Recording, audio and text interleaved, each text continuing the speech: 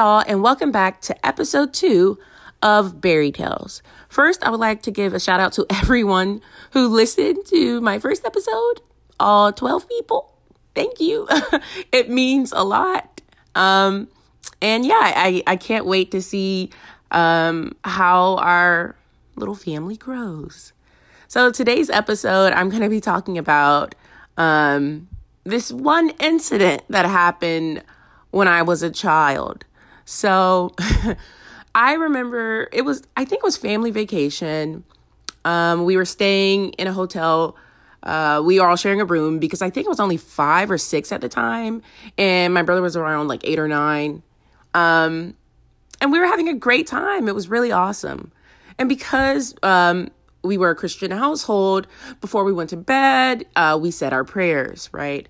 And this was a really big moment for me because this was the first time I was included to say the prayers, okay? I was like, oh my goodness, this is amazing. This is a big job. I have to take this seriously. Connor, you can't be joking around. And I was like, I think I can do this. Let's go. Like, I'm ready, okay? So, at like 5 or 6, I didn't really know much about Christianity. I knew there was a God. I knew there was his son, Jesus, and Jesus saved us. I didn't exactly know what all that meant, but I just knew that Jesus, he was a great guy, right? But then there was this one guy named Satan, the devil, the enemy, whatever you call him, who was just really trying to mess up everybody's vibes and make them do bad things. At 6 or 5, that's what I thought. So, okay. And actually, to this day, we do our prayers like this. So my dad starts, and then my mom went, and then my brother. And then I was last. I was so excited. I'm like, okay, let's go. I'm ready. So to the best of my abilities, I just started off the prayer, thanking God, thanking Jesus, thanking him for all the amazing things that I had in my life. And then, y'all, oh my gosh. Then I said, God, I pray for the devil. I pray that he turns from his wicked ways. And, he's probably just having a really rough time. That's why he's being so mean. That's why he's being so mean. That's why he's like just hurting everybody and he wants people to hurt. God, can you just help him out? I pray that he gets better.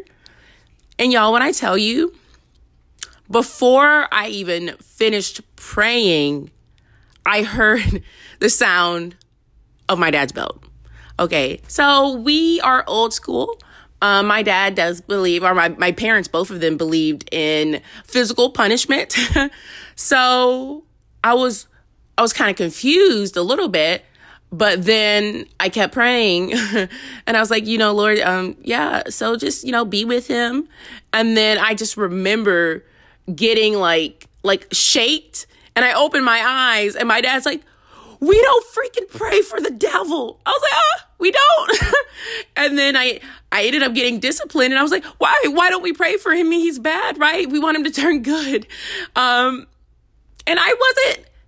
nobody really explained to me exactly in that moment why we didn't pray for him.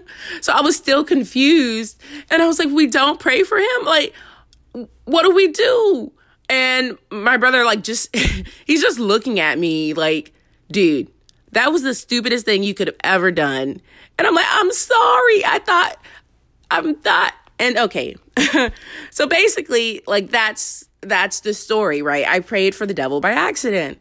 But I was a gentle soul when I was 5 or 6, okay? I thought if he could just change his ways, then everybody would be happy. And then, God would forgive him and everything was rainbow and unicorns. But I was 5, right? So, oh man. Me and my brother actually bring that story up several times, a year, just saying, my brother's like, do you remember that time? I was like, dude, you don't even have to say it. I know I prayed for the devil by accident. Chill out. But honestly, it just goes to like childhood innocence. But I just thought it was a funny story to share. Oh man, I have so many stories about my childhood, about things I've done. So I just can't wait to share them on this podcast. Thanks to everybody who's listening, and Barry out.